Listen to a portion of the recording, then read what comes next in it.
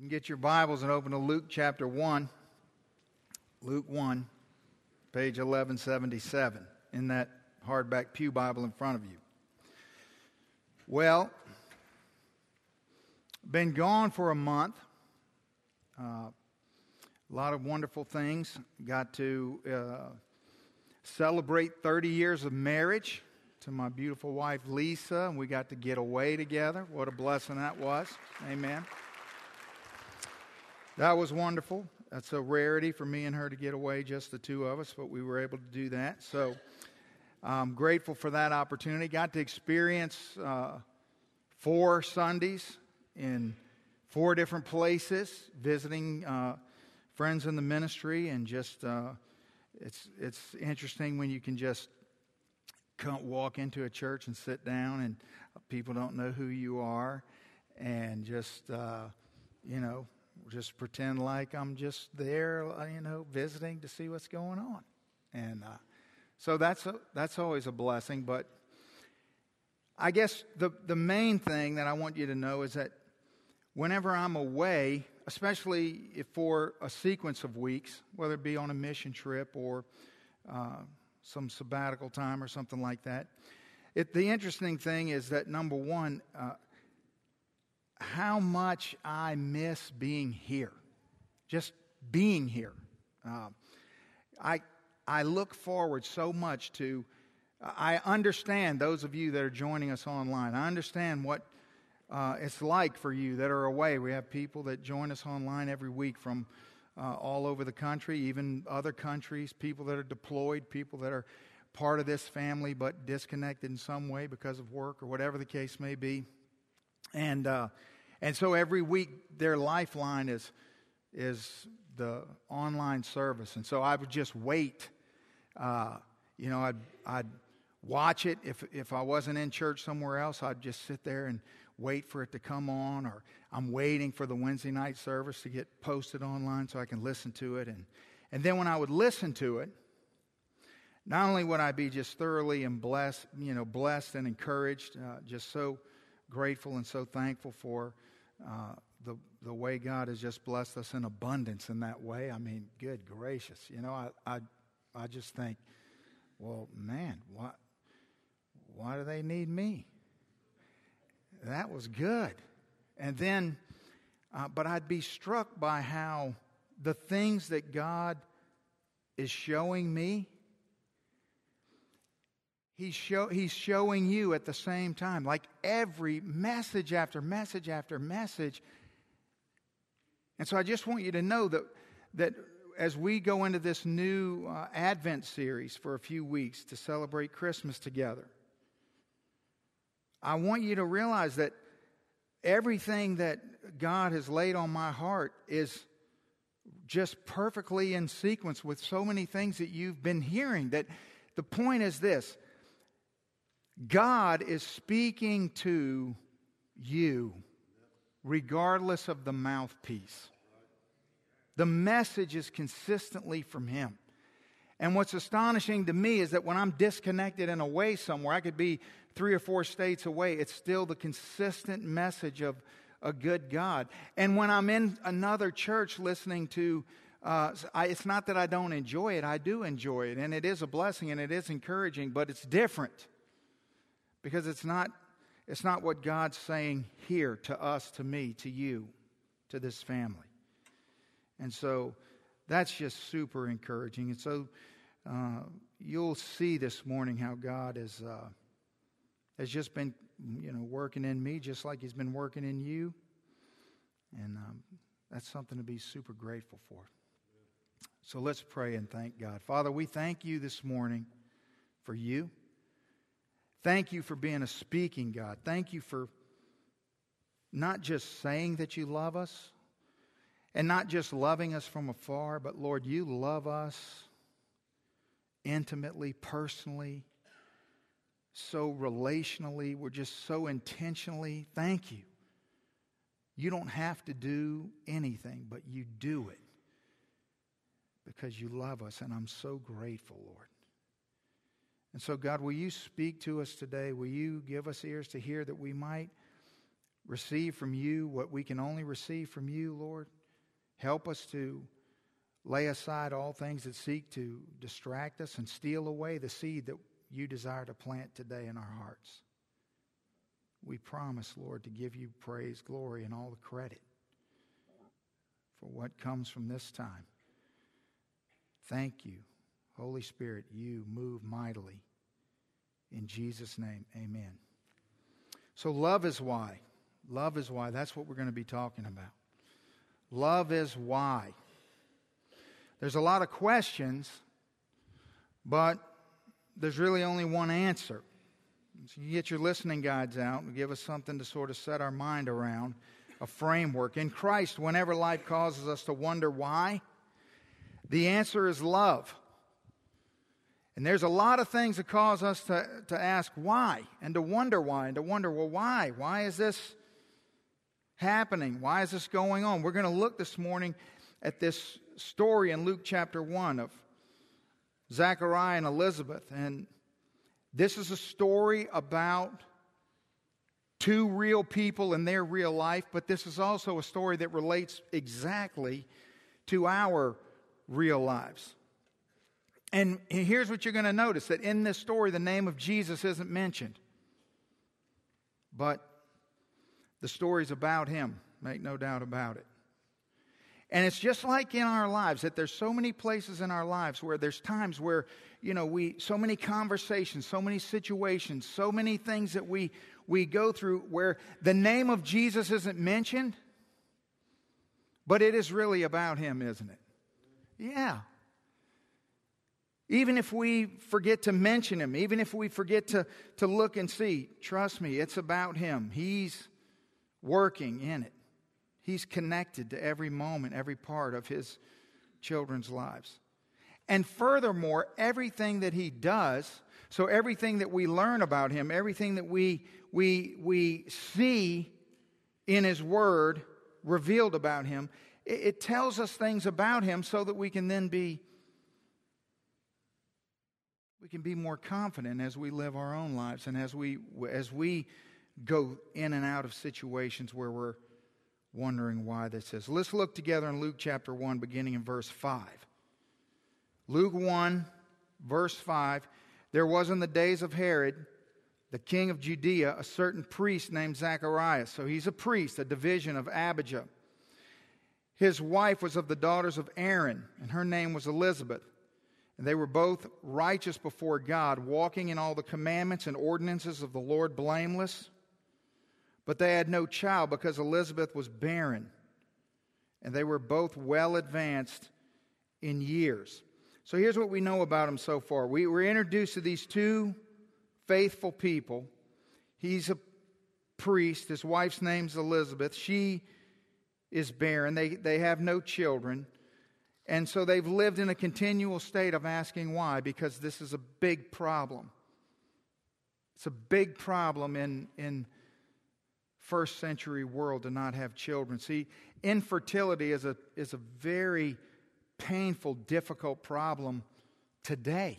Many of you, we've walked together through those things. Maybe you're in the middle of it now. It's very, very difficult. But understand, in this time, the difficulty of being childless was magnified 100-fold. It was devastating in every way. It was devastating economically, because if you didn't have children, you had nobody to help carry the load. You had nobody to care for you in your old age. There was no social programs. There was no welfare system. There was nothing like that. So you would have been in a real economic situation. Then it was devastating spiritually, because the common belief of all the Jews, of everybody, believed that if you didn't have children, that was God's judgment upon you. It was a result of sin. And so people looked down on you, and you were so you would have terrible identity problems. And it was also devastating socially. So much so that if a man married a woman and time went by and she was unable to conceive and give birth to a child, that he would be expected to divorce her, to leave her. because it was something that every man wanted, and no man would be expected to stay in that situation. Now, that's a lot of disappointment for this couple. We live in a world with no shortage of disappointment, is it? No. But have you been faithful in your disappointment? You know, what about when you've been faithful and you've been doing the things that you feel like you're supposed to do, but yet around every corner there seems to be some disappointment? That time after time you just can't seem to get ahead. You can't seem to get on solid ground. There's always just this disappointment.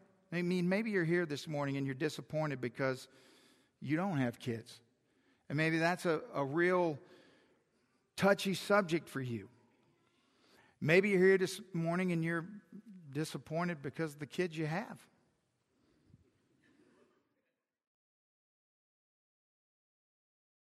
I mean, in all seriousness, maybe your children is a real barren place in your life because they struggle and they cause you a lot of pain, and you're disappointed in that. Maybe that's where you are. Maybe you're disappointed because you're not married yet, and you want to be married and you're disappointed. Maybe you're married and you're disappointed because you're married. I mean, let's don't act like that's not a possibility. Maybe you're disappointed because of your job, or maybe you're disappointed because of some financial situation, or you're disappointed because your health is failing, or maybe you're disappointed because the health of somebody that you love is failing. I mean, there's so many things to be disappointed about. And here's the thing, there's something inside of all of us that wants to believe that our faithfulness should shield us from disappointment. You know it's true. We all want to believe that our faithfulness should shield us from disappointment. And so when something begins to disappoint us, if we feel that we've been being faithful, it magnifies the effect of the disappointment. God, well, I've been doing this and doing this and doing this, and yet, why have you not intervened in this place of disappointment? See, notice the Bible says in verse 6, and they were both righteous before God. Wow! Okay, does God say that about you? Does God say you're righteous before God? Look at what he says. Walking in all the commandments and ordinances of the Lord. But they had no child. We got to be careful that we're not trying to make something true that the Bible doesn't say is true. We all want to believe that our faithfulness shields us from disappointment. And if we're not in God's Word, we can convince ourselves of anything. In fact, I think what the Bible would show us is that it's our faithfulness that allows us to remain in our disappointment or under our disappointment. See, I want you to think about this couple. First of all, they didn't get a divorce. Now, what we're going to find out here is that we're talking about a good 70 years of staying married with no children. They didn't get a divorce. Zechariah could have taken the easy way out. He could have just walked away. What else didn't they do? You know what they didn't do? They didn't commit adultery to solve their problem. They didn't take a shortcut like other people in the Bible did. They didn't do that. Now remember, Zacharias, he's a priest, which means his job would have put him in a position where day in and day out, he watched God answer other people's prayers. And he didn't quit, and he didn't walk away. It's a dangerous thing to confuse the silence of God for the absence of God. It's dangerous. And listen, if we're not careful, so many of us do this. It's so important to see. So many things were were working against this couple. It would have been so easy to just throw your hands up. Verse 8, so it was that while he was serving as priest before God in the order of his division, according to the custom of the priesthood, his lot fell to burn incense when he went into the temple of the Lord. And the whole multitude of the people were praying outside at the hour of incense. So there he is, he's in. His lot has come up, so he's the priest to go in. And so he's in the temple, in the presence of the Lord, and then an angel of the Lord appeared to him, standing at the right side of the altar of incense. And when Zacharias saw him, he was troubled, and fear fell upon him. Now, we don't need to get all into this. Over these weeks, almost every single time we talk about love is why, there's going to be an angel in the story, and every single time an angel shows up, somebody freaks out, and the angel always says, don't be afraid. Just keep in mind the dumb things that people say about angels all the time. Remember, it's not just, important things that we can convince ourselves of if we don't read the Bible. It's dumb things. You know what I mean? Like, oh, it was an angel. It was not an angel. Unless you screamed out in fear and fell down on the ground or wet your pants or went running away, it's not an angel. See, if every time someone sees you, the first thing you have to say is, don't be afraid, what does that tell you about yourself? You're scary. That's what it tells you. I mean, that's just common sense. So fear fell upon him. Verse 13, but the angel said to him, do not be afraid, Zacharias, for your prayer is heard. I want you to underline your prayer is heard. Your prayer is heard. Well, what prayer is heard? What do you mean my prayer is heard? So I was thinking, well, wait a minute. What prayers? A prayer I just recently prayed? No. Not recent prayers. We know from the rest of the story, these aren't recent prayers. These are prayers prayed long ago, these were prayers that were prayed all through his 20s, all through his 30s. They probably started whittling down in his 40s. About 50, they started getting almost non-existent. Probably didn't pray at all about the prayers that the angel's talking about. Maybe in the last couple of decades. See, they should have been grandparents by now. You understand? So these aren't new prayers. These are old prayers. And here's what I want you to see is that when our prayerfulness depends on our view of our circumstances, then we don't understand God. See, I don't know what you're praying about or not praying about. I don't know what your disappointments are, and I don't know where you are on the pendulum of disappointment. But here's what I do know.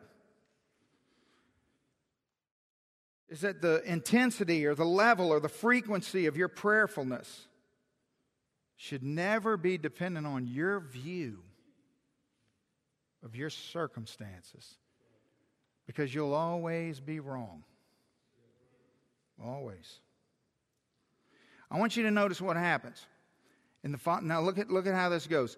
Your wife Elizabeth, here's what the angel says. Your wife Elizabeth. Now, if you want to, you should underline everywhere in your Bible in this passage where the word will, W-I-L-L is. Look, your wife Elizabeth will bear a son, and you shall call his name John, and you will have joy and gladness, and many will rejoice at his birth. For he will be great in the sight of the Lord, and shall drink neither wine nor strong drink. He will also be filled with the Holy Spirit, even from his mother's womb. And he will turn many of the children of Israel to the Lord their God. He will also go before him in the spirit and power of Elijah, to turn the hearts of the fathers to the children, and the disobedient to the wisdom of the just, and to make ready and prepare a people prepared for the Lord. That's pretty confident. Not he might or he could, but he will. In verse 18, and Zacharias said to the angel, well, how shall I know this? For I'm an old man, and my wife is well advanced in years. Now, I think it's very important to understand that this conversation between Zacharias and the angel happens in the absence of his wife Elizabeth. I wonder if Elizabeth was there, if he would have said this differently.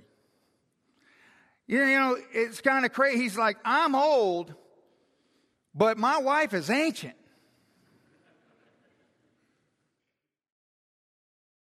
I mean, I looked at this phrase in the Greek, well advanced in years. It literally means when she sneezes, dust comes out. I mean, it's a strong statement that no husband would say in front of his wife. But, you know, he's probably a little freaked out because he's talking to an angel. The whole thing is kind of crazy. So, all right. So he says, well, now how shall I know this? Now, I want you to understand something. He believes in God.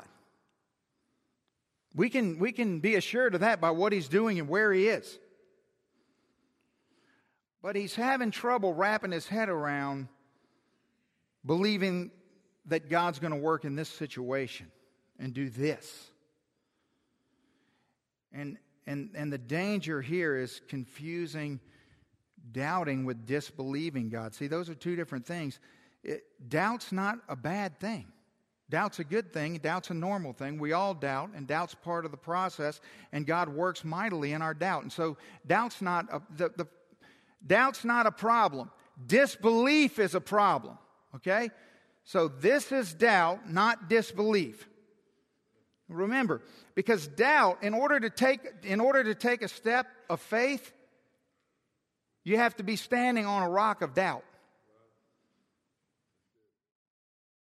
You think about that. If you're not standing in doubt, you can't step in faith. Because it doesn't take any faith where there's no doubt. Right? So doubt's not bad.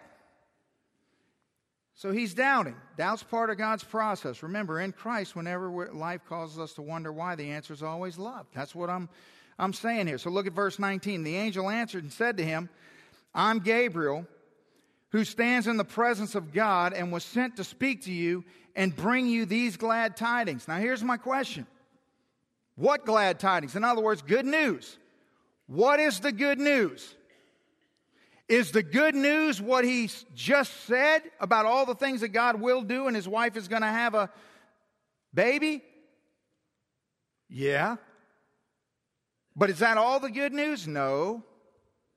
The good news is also and equally what he's about to say. What he said before is good news, but what he's about to say is equally good. What is he about to say? Look at verse 20. But behold, you will be mute and not able to speak until the day these things take place, because you did not believe my words, which will be fulfilled in their own time. And the people waited for Zacharias. Now remember, he's in the temple, and marveled that he lingered so long in the temple. And when he came out, he could not speak to them, and they perceived that he had seen a vision in the temple, for he beckoned to them and remained speechless. So that's good news? That's equally good? Yeah, it is. Now listen, here's what I want you to see. It's very important. This is not punishment. See, I think we read this story so oftentimes and we miss what God's really saying here. This is not punishment. God's not punishing Zacharias. He's disciplining him. That's what he's doing. See, the word discipline and the word disciple, they come from the same root. They come from the same place. God's discipling him. Look, I want to show you. You know these verses. Hebrews chapter 12. Quoting Proverbs 3, the writer of Hebrews says, "My son, do not despise the chastening of the Lord, nor be discouraged when you are rebuked by him," which is exactly what just happened. "For whom the Lord loves, he chastens, he scourges, even the sons whom he receives." Then the Bible goes on. It says, "If you endure chastening, God deals with you as sons. For what son is there whom a father does not chasten? But if you are without chastening, of which all have become partakers, then you are illegitimate and not sons." The presence of God's discipline is validation of adoption, according to the Word of God. Look, furthermore, we've had human fathers who corrected us, and we paid them respect. Shall we not much more readily be in subjection to the Father of the Spirit and live? For they indeed in a few days chastened us as it seemed best to them, but he for our profit, that we may be partakers of his holiness. We know Zacharias is God's son. And the Bible makes clear that chastening and discipline is not punishment, that those are different things. This isn't punishment. This is good news. He just doesn't know it yet. You see, if you are a child of God here this morning, I want you to understand something. The pain that you're going through right now is not some form of spiritual payback. It's not penance. It's not karma. It's not punishment. Yes, sin has consequences. Of course it does. But those consequences in the life of God's children are never meant as punishment. That's how we deal with each other. That's not how God deals with us. You see, it has to be this way.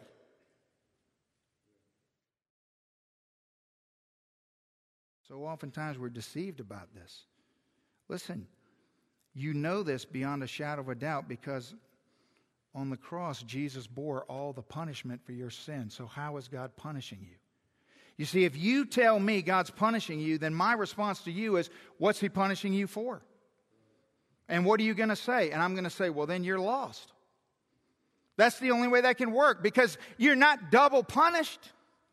See, the reason we can know that God's not punishing us is that God's already punished our substitute.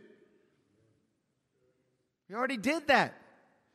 When Jesus said it is finished, what do you think he meant? But you know what we do? We walk around self-condemned, believing what the enemy puts in our head, that what we're going through in our disappointment is the punishment of God. And the Bible says, no, it isn't. That's why the heart's so deceitful. So when you fail and I fail, and when it feels like God's removed himself from our lives, it's not what goes around comes around. It's a God who never stops discipling his children. That's what it is. And why does he do that? So that we can experience more of him. See, love is why. But we have to get through the story to see that. So I can see things and you can see things that Zechariah can't see. Look, verse 23, back to Luke 1. So it was, as soon as the days of his service were completed, that he departed to his own house. So he's been away, consecrated for his service to the Lord. Now that's completed. He goes back home. Now understand something. He completed it. He didn't freak out. He didn't go to his boss and say, hey, I need some time off. I can't handle this thing. I just had a conversation with an angel, or you know what I'm saying? He completed what he had set out to do. And I think the point here is that whenever you don't know what to do, be faithful. That's what you do. You be faithful. See, when you're wondering, well, why? What's going on? I don't understand this. Remember, he's mute. I mean, the Bible hasn't told us this yet, but he can't speak or hear. Either one. We'll see this in a minute. Either one. So he remained in that state, unable to speak, unable to hear. But he remained faithful. But that's not the end of the story. You see, because listen to me, faithfulness in and of itself is not the ultimate goal of God in our lives. I really think this is where you need to really press into what I'm saying. Is faithfulness important? Absolutely. Should it always be our goal? Yes. But in and of itself, come on, Pharisees. In and of itself, it's not the ultimate goal of God in our lives.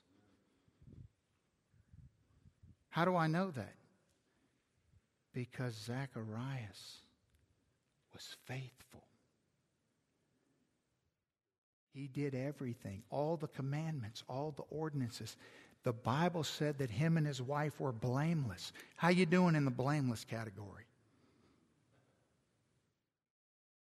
And look at what he's going through. Proves the point.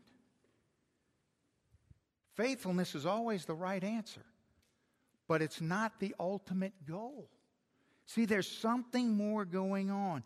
Zacharias has been faithful, but there's something else missing from his life because God is still discipling him. Look at verse 24. Now after those days, his wife Elizabeth conceived, and she hid herself 5 months, saying, "Thus the Lord has dealt with me in the days when he looked on me to take away my reproach among people." Now you get a picture into her disappointment and how this has affected her so deeply for so long. Skip down to verse 57. Now Elizabeth's full time came. It was time for her to be delivered, and she brought forth a son. When her neighbors and her relatives heard how the Lord had shown great mercy to her, they rejoiced with her. So it was on the 8th day that they came to circumcise the child, and they would have called him by the name of his father, Zacharias. His mother said, "No, he shall be called John." But they said to her, "Well, there is no one among your relatives who is called by this name." So they made signs to his father. You see, why did they make signs to his father? If he could hear, they would have just told him. But he can't hear, so they make signs to him. What he would have called him. So he can't speak, he can't hear. Does this seem harsh to you? All this time. For 9 months. He's laying there in silence, unable to speak, having to write messages back and forth. I mean, does this remind you of other stories in the Bible? You know, Abraham was in this situation, and when God told him that he and Sarah would have a child, they laughed at God. And he didn't go deaf and mute. So, what's going on here? This is what God wants us to see, that Zach followed all the rules, but he had no joy in the promises of God. This isn't God punishing Zacharias. This is God wanting more for him. This is God rewarding him. This is God working in him. This is God growing him. See, this is what we have to realize, that God didn't send his son to die. Christmas isn't the celebration of God sending his son so that we could have a bunch of good rule followers. That's not the goal. Think about it. Christmas is the celebration of God sending his son in the fullness of time. And when you read the Christmas story, what strikes us every time is the darkness of the world in which God entered into, right? the specific time and moment in history that God sent His Son and how dark it was. But what was it about that time? Don't you find it interesting that in all of history, God could have chosen any time to send His Son, but He sent His Son into this dark time. But what we fail to notice is that in all of human history, in all of religious history, there was never a point where people were more faithful than when Jesus was born. Hello? Did you hear what I just said? There's never been a time. You've never seen a person who could even hold a candle to a Pharisee in obedience to rules. It was the most obedient time that's ever been. See, we go, oh, Jesus came into a dark world. Well, what made it so dark? There was a lot of rule following going on. That's what made it so dark. See verse 63? They said, they hand him a writing tablet, and he writes, his name is John. So they all marveled. Immediately his mouth was opened, and his tongue loosed, and he spoke, praising God.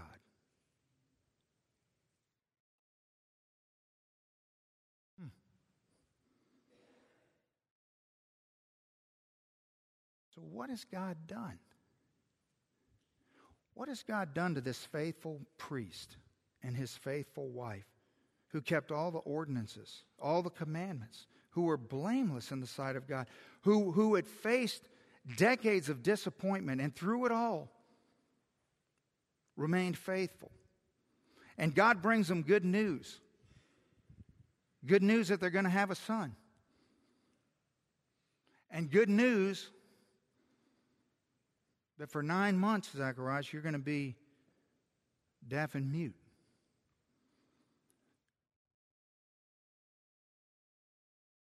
See, God's will for each of our lives is that we would find joy in our faithfulness to Him. And you know what God is utterly, relentlessly devoted to? His will. Because He loves us. You see, Zacharias can't hear and he can't speak. But he's not blind. Isn't that interesting? He could see. He could see. So let's think for a moment as we wrap this up. What has he seen for the last 9 months? He can't talk and he can't hear, but he can see. And so for 9 months, what has he seen? Here's what he's seen. For 9 months, he's seen his old, dusty wife with a growing belly. You know what he's seen? He's seen a lady he's been married to for 70 years smile like she's never smiled before. He's watched her light up. He's watched her just rejoice in every little moment. Every time she had to get out a new pair of big spandex pants, she couldn't wait to show him. He watched her get the nursery ready and stack up the diapers and get the bottles out and all the things they needed. He couldn't say anything. He couldn't hear anything, but he could see it. And see, God wasn't interested in his interpretation of what was going on. He didn't want him saying anything or messing up. He just wanted him to sit there quietly and watch. And watch. And that began to work in his heart. And God wanted to move Zechariah from doing things for God to experiencing joy in Him. See, is doing things for God good? Absolutely. Absolutely. But enjoying Him is better. See, this is what we want to do. We want to break the process. Come on now, be honest. There's some of you in the room, and you know why? You're disappointed. And the reason you're not faithful to God in your disappointment is because you're not experiencing the fullness of God. And you say, well, if I experienced the fullness of God, then I would be faithful to God. It doesn't work like that.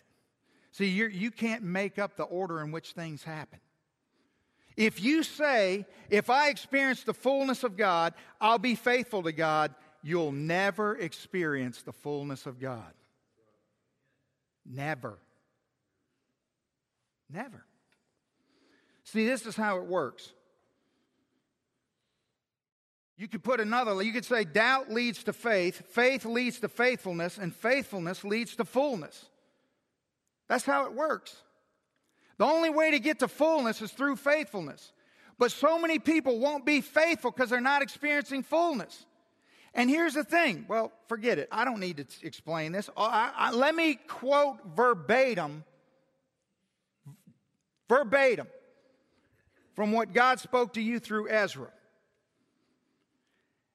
There is an order. I almost crashed my truck when I heard this. There is an order in the kingdom of God. And you can't do it in your own way. It is only on God's time and in God's way. That's what God said to you while God was saying this to me.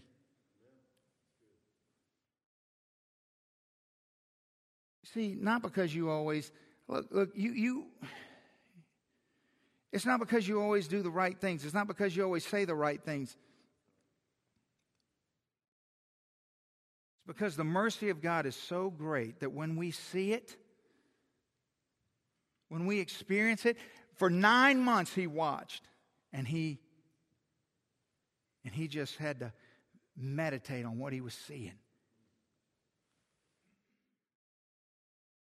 God did His perfect work in him through his disappointment. See, if you're confused about what I mean by fullness, well, here you go. In fullness, the motivation for all we do is from the joy created by what He's done. See, that's what happened in Zacharias' life. He just went through a 9-month D group with God. See, now you see why I'm saying in Christ, whenever life causes us to wonder why, the answer is always love. It's love. That's why God did all this. It's love. It's love. So I don't know where your place of barrenness is this morning. I don't know what you're disappointed about. I don't know what it is that you've prayed about and prayed about and prayed about and even become discouraged in your praying about it. And I understand that. But I think Zacharias' life has something to say to my life and to your life this morning. And I think if we would just open our hearts and hear what God has to say. He had something to say to you this morning. He's talking to you about something. He's talking to me about something. So this is what I want you to do. I want you to stay seated. Let's all bow our heads. Every head bowed, every eye closed. Let's bow our heads right where we are. Now maybe you're here this morning and there's a place of barrenness in your life. There's a source of discouragement. You're wondering why, God? Why? There's pain. There's unanswered questions. I want to pray for you this morning.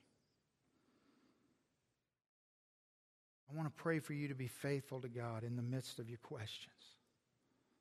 And I want you to acknowledge to God maybe what you've told Him before, but you haven't told Him recently. Because you've confused the silence of God for the absence of God. He knows that what you long to hear is what Zechariah heard from the angel.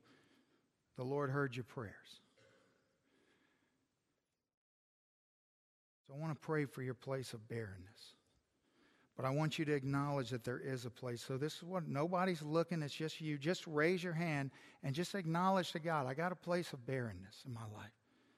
Because you're just acknowledging that. And I'm going to pray for you. I'm not going to ask you to do anything else. I just have a place of barrenness. I got questions. I'm struggling. God, thank you for these hands in the air. This is the declaration, Lord, of